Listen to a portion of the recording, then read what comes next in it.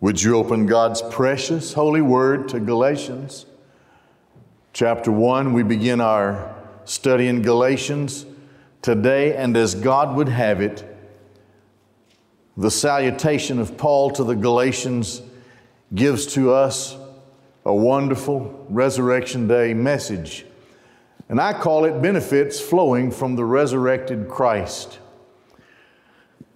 I will reflect more as we get into the book of Galatians, God willing, on the importance in Christian history and the history of the church, the importance of the book of Galatians, Paul's letter to the Galatians. Galatia was a region of Rome, and it would be in southern Turkey, I guess, in a modern map. Lystra, Derbe, Pisidian Antioch, those were cities in that region. But an error had crept into the church, a serious error. As a matter of fact, it was an error that is addressed by other writers of the New Testament besides Paul. And I'll talk more about that error, but first let me again go back to the importance of this book. Merrill Tenney has written books for Zondervan. He's a New Testament and Greek professor from years gone by, and he's been gone for quite some time. But he wrote an amazing statement with regard to Galatians.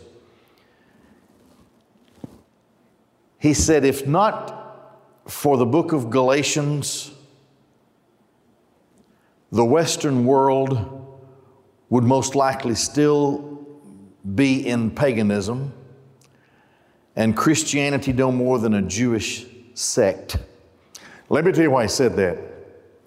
The book of Galatians, and you'll see this in many commentaries when you begin to study, many scholars call the book of Galatians the Magna Carta of the Christian faith. Now here's why.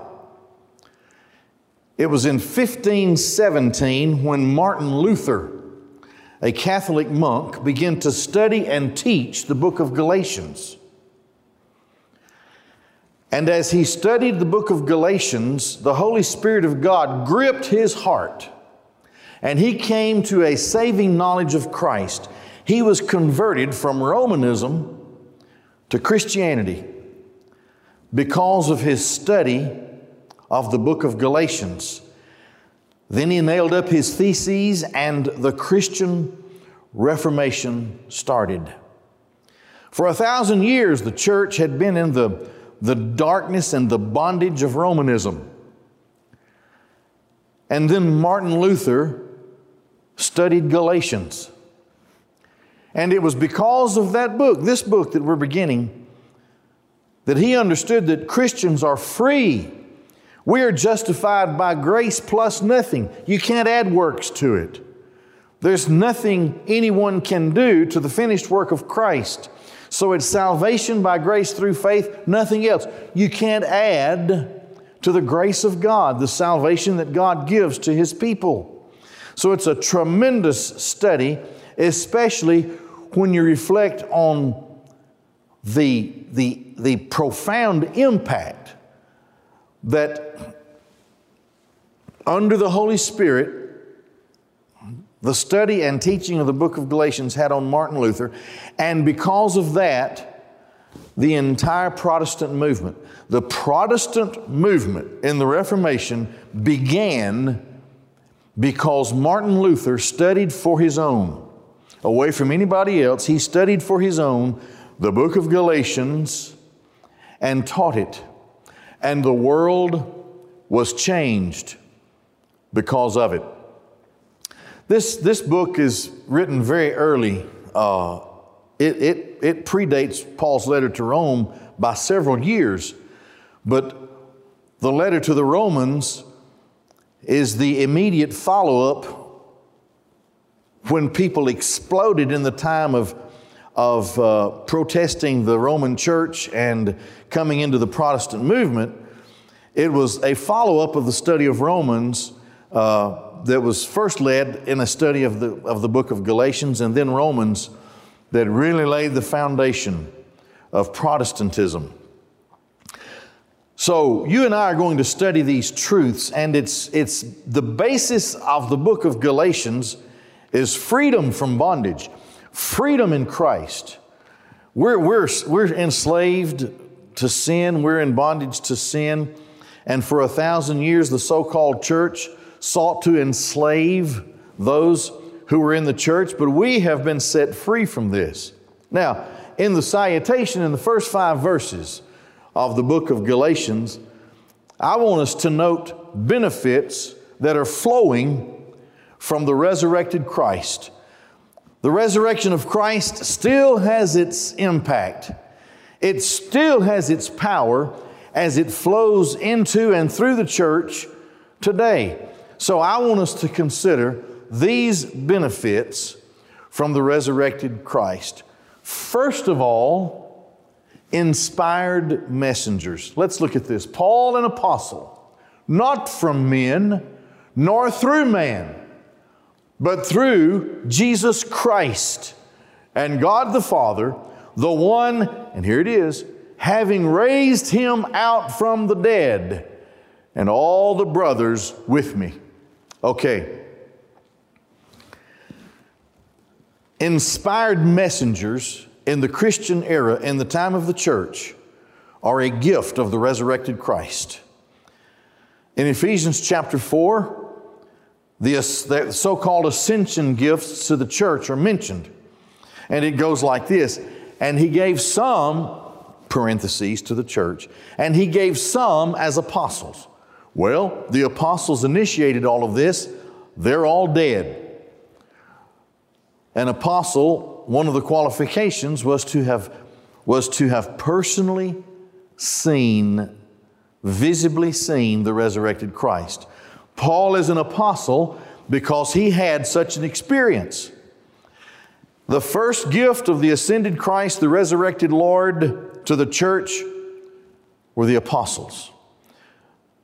Some wonderful day when we are in the New Jerusalem, we will see that the 12 foundation stones of the New Jerusalem are named after those 12 apostles. So Ephesians 4 goes on and says, and then prophets. There were New Testament prophets in the time before the canon of Scripture was completed. The church would face, with its inclusion of Gentiles, would face circumstances, and all they had was the Old Testament, and that was not, if you study the Bible strictly, it was not applicable to many of the things the church was facing. And so God, the Lord, gave prophets. Paul writes to the Corinthians and he says, when the completed thing has come, the partial thing is done away. It's not needed anymore. And one of those partial things was to prophesy to the church with regard to a special need. And you'll see New Testament prophets in the book of Acts. But once the New Testament is completed in the canon of Scripture with the book of the Revelation, Christ Himself says, this closes it. You can't add to this book. This is the end of it. And so today we are blessed to have the completed canon of Scripture, and we have the New Testament Scriptures on top of the Old Testament Scriptures. They didn't have that in the early church, and so another gift after the apostles were the prophets and then evangelists, those who would go from place to place and preach the gospel message of Jesus Christ, and then pastors and teachers. So these were the gifts that the resurrected, ascended Lord gave to the church. Paul was an apostle. Now here's the deal in Galatia. Judaizers sent out for some reason from Jerusalem were following Paul everywhere he went. Paul preached the true gospel. Grace by faith plus nothing. The grace of God. The Judaizers were trying to make Christianity a Jewish sect.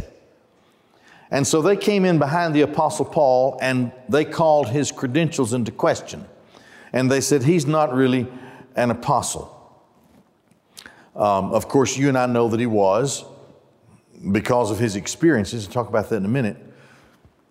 But they came and said, no, you have to become a Jew before you can become a Christian, which meant that Gentile men had to submit to the rite of circumcision. Now, Acts chapter 15, that was settled in the council, in the church council in Acts chapter 15, but for some it didn't matter. They just couldn't get away from the truth that you don't have to be under the burden of the law to be saved. You're delivered. Christ took care of that for us. So then Paul, on the road to Damascus, was saved. He was converted and told what to do. And then, you know the story. The scales fell from his eye. He lost his blindness then, and he went and spent 3 years in what is called the Seminary of the Holy Ghost. He went and spent 3 years in Arabia and was there taught by the Holy Spirit of God. During the time that he ministered, first of all, Christ appeared to him on the road to Damascus. Then he came to him again when he was he had a vision when he was in a jail cell. And Christ reminded him, he said, look, you're a different kind of apostle. I am calling and appointing you as the apostle to the Gentiles. Thus, the 3 missionary journeys and the establishment of churches in the Roman Empire, which not only included Jews, but also included Gentiles. This was Paul's calling.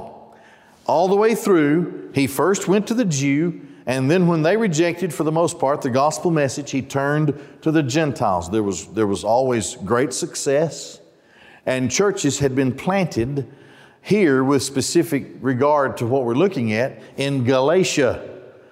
Error had crept in. We'll talk about that as we go in later messages, God willing. But here's what he says. He says, look, my calling did not come from men. It didn't come from us. It didn't come through man or mankind. It came through Jesus Christ.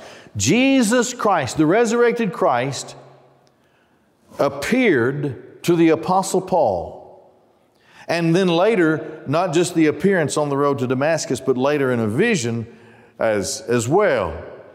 So through Jesus Christ and God the Father, the one having raised him out from the dead. Now here is the great foundation of the Christian church, the resurrection of Jesus Christ. Jesus Christ has defeated death. There's nothing in history that compares to the resurrection of Jesus Christ.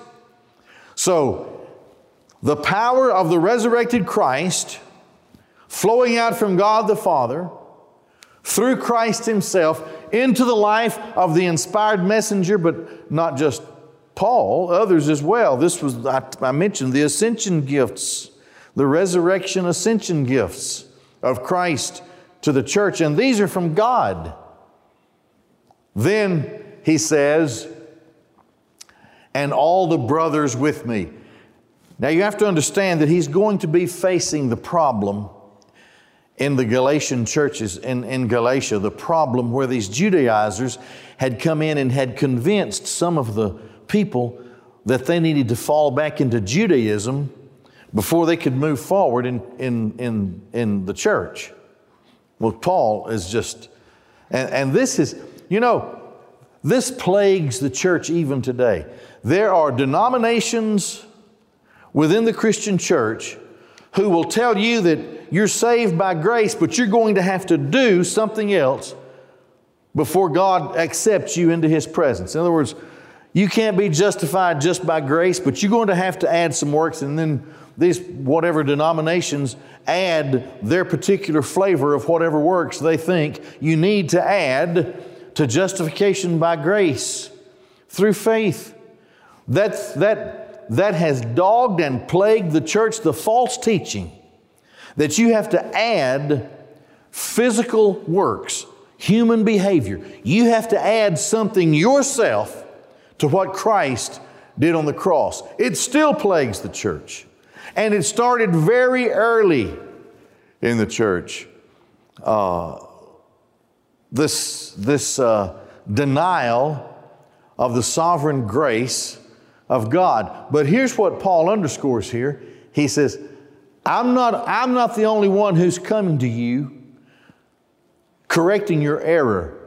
There are a lot of brethren who are with me, and they are shocked that you would collapse back into law, thinking you would have to add the rituals and elements of the law to the grace of God. So he says, I'm not alone. Here's the point. One of the benefits of the resurrected Christ is that Christ sends His inspired messengers.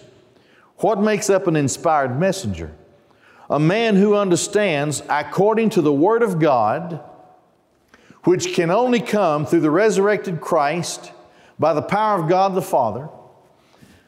He understands the great gospel of Jesus Christ, which is you are saved by grace through faith plus nothing, not of yourselves, lest any man should boast. Number one, inspired messengers. You know, it started out in Isaiah, I think 52, but it's quoted again in Romans 10, where Paul begins a section writing to the Romans, and he says, how are these people going to believe in one they don't know? How are they going to believe? How are they going to hear about Him unless someone is sent for the gospel message? Then he quotes a portion of Isaiah, that verse in Isaiah 52. How beautiful are the feet of those who preach the gospel, who bring good tidings and the blessings of good tidings from God and peace from God. How beautiful are the feet of those. I'm ready for it to be over, and I'm probably going to join that growing number of people who are going to say, I'm ready to exercise my freedoms now. Okay, maybe I have the freedom and the right to get sick if I want to get sick. I don't want to get on a bandwagon about it, but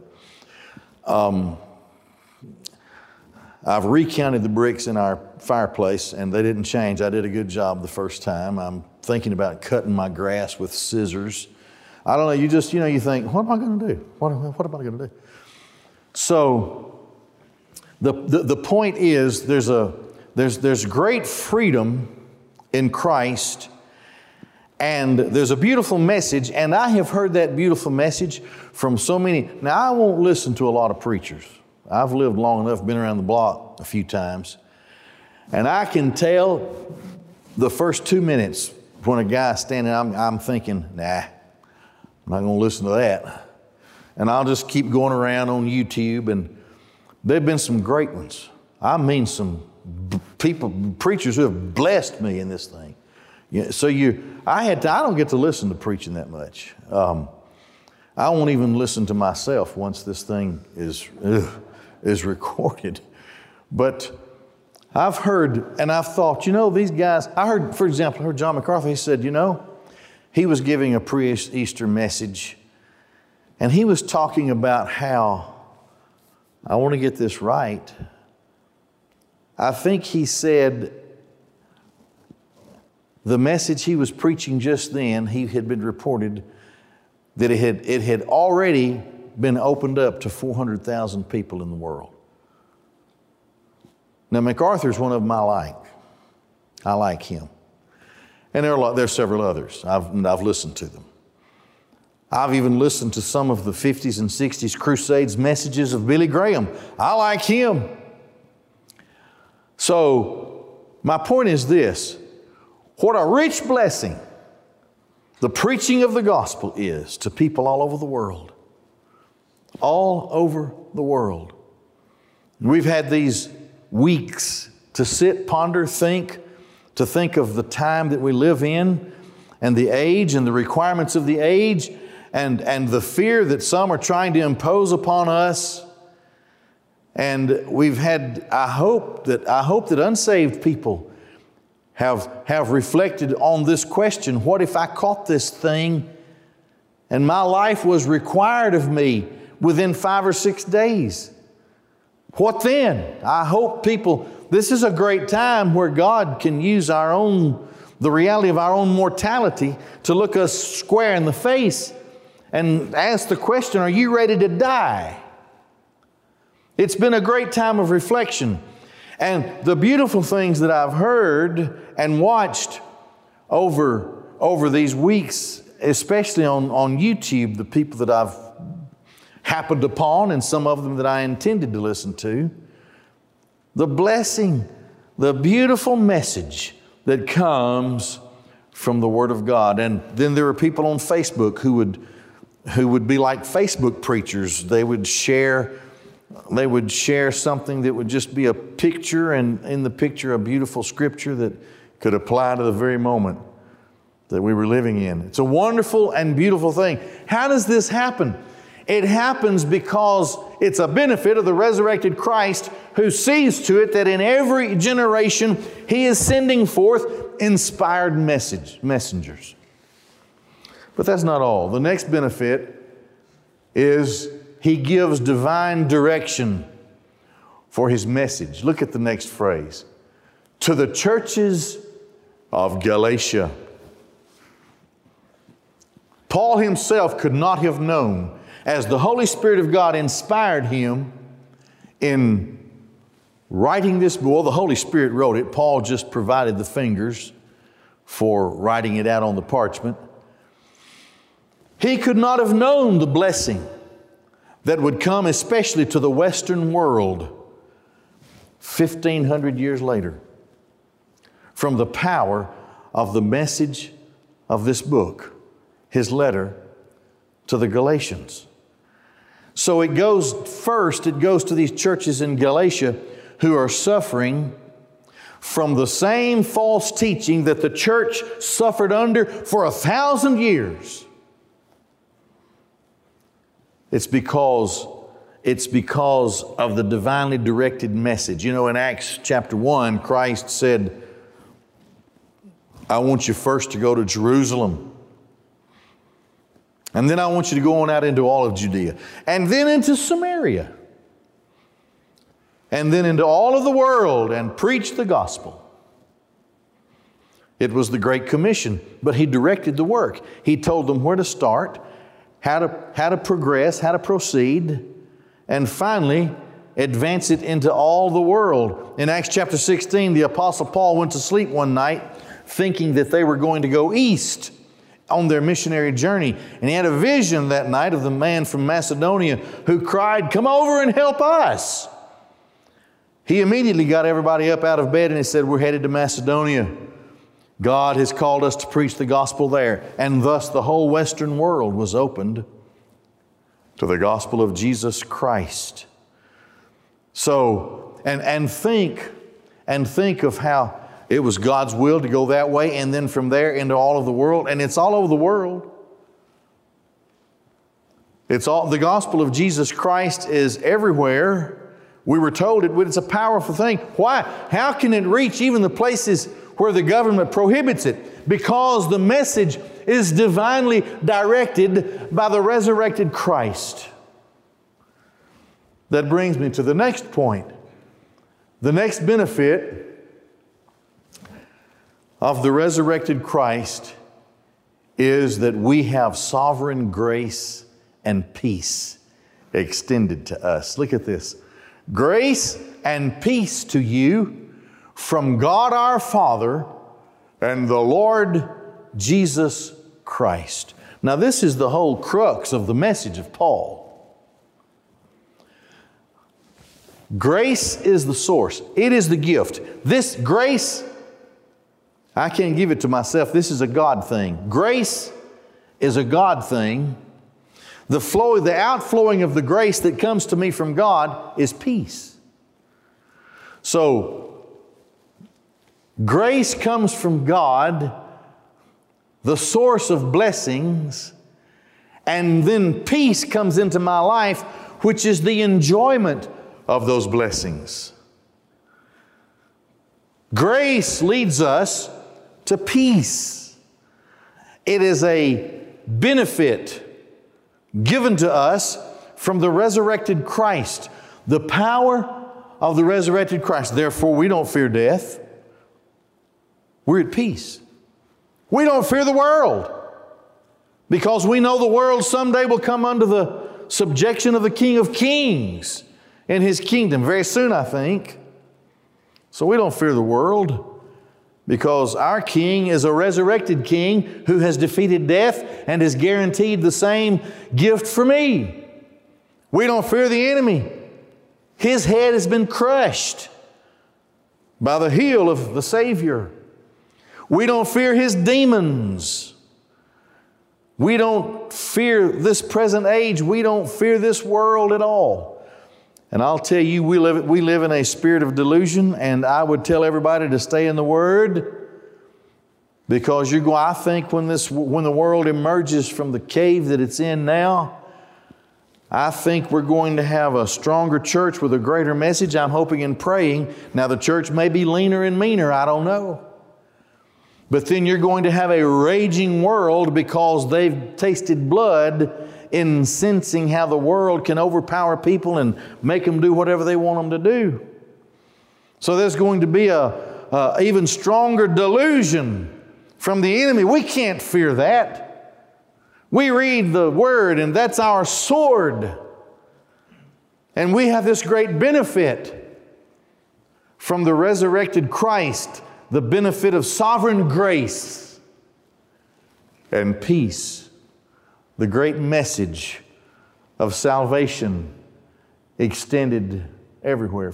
Next, the next benefit is that our resurrected Lord rescues us from the evil age. This sort of builds on the previous point.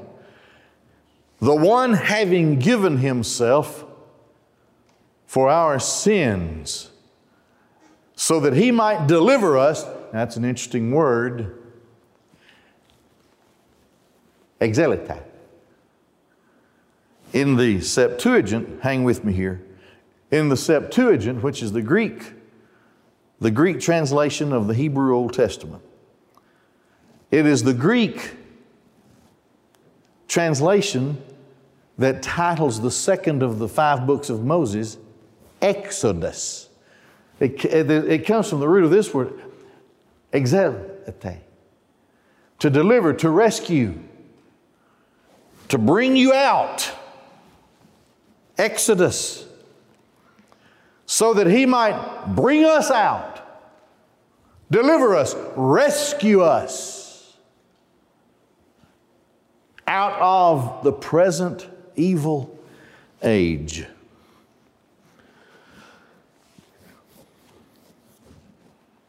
Spiritually speaking, the last man standing, if I could use that analogy and not offend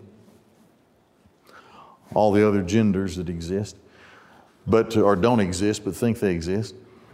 Though I'll put it this way, the last one standing in the evil age to stand for truth, for the way and word of God, for the wonderful message that we will continue to preach. The last one standing, in a metaphorical sense, will be the true church of the Lord Christ, the real, true church. Otherwise, we are surrounded in the world by the present evil age. I don't think you should trust anything. That's me. I'll listen to it. I'll consider it. But I want to check the Scriptures on it. And if a red flag goes up in my spirit, I'm just going to say this is some sort of attempt of delusion in my life. And even the one who is telling me this probably doesn't realize it. But the resurrected Christ gave Himself for our sins. All right, He has delivered me from my sins. past, present, future. I am His. I am His forever. He died to save us. He lives to keep us. He is resurrected. He has ascended. He is the high priest. He is the king priest. He's coming again. And presently, having saved me from sins, from my sins, and delivered me, He rescues me out of this present evil age. It cannot bring me down to its depths. Its darkness cannot overshadow the light in which I live, because He gave Himself for our sins. Now, what was the reason for His giving and for our deliverance? Why can I say that Christ died for me and has delivered me, and I am rescued out of the evil age? Why? Because it is the will of God. If Paul asks in Romans 8, if God is for us, who can be against us? Well, nobody, of course. I'm rescued from the evil age. God has sent inspired messengers, the resurrected Christ, who has given divine direction, gave us the gift of salvation. Thus we enjoy peace, rescued us from the evil age because it's His will to do so. It pleases Him to do it according to the will of our God and Father. Thelema, will, pleasure, according to the pleasure, because it pleases God to do this for us. To what end? Now, Paul's message, you've got to keep the message of Galatians in mind. It is freedom in Christ. Justification by grace through faith plus nothing. You can't add works to it.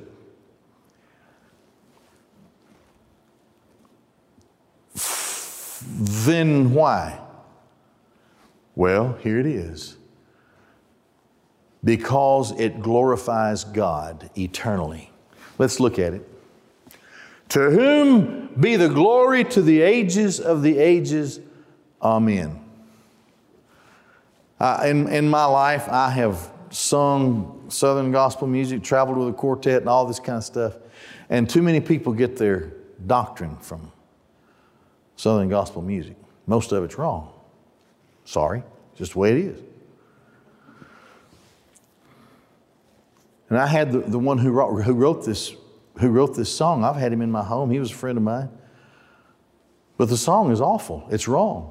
It made news in heaven when I got saved.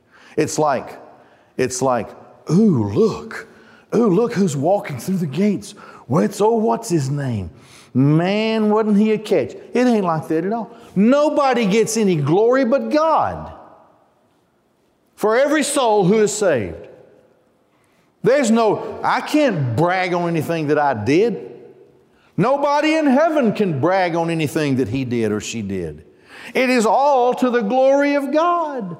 Now, if you require circumcision, if you require baptism, if you require observing the Lord's Supper, if you require some sort of behavior or physical action on behalf of the worshiper, and add that to grace so that a person can be saved according to that, God doesn't get any glory there, does He? You have to give me a little of the glory. You have to give the guy who baptized me a little of the glory. You have to give my Sunday school teacher, and you have to give my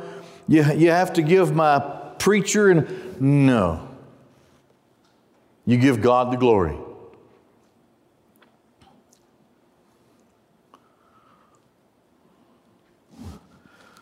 I just thought of another Southern gospel song, but I'll hush. Only God receives the glory. To whom? To Him, to God be the glory. to the ages of the ages. Amen. The benefits extended to us from the resurrected Lord Jesus Christ. We're going to close this service with the Lord's Supper.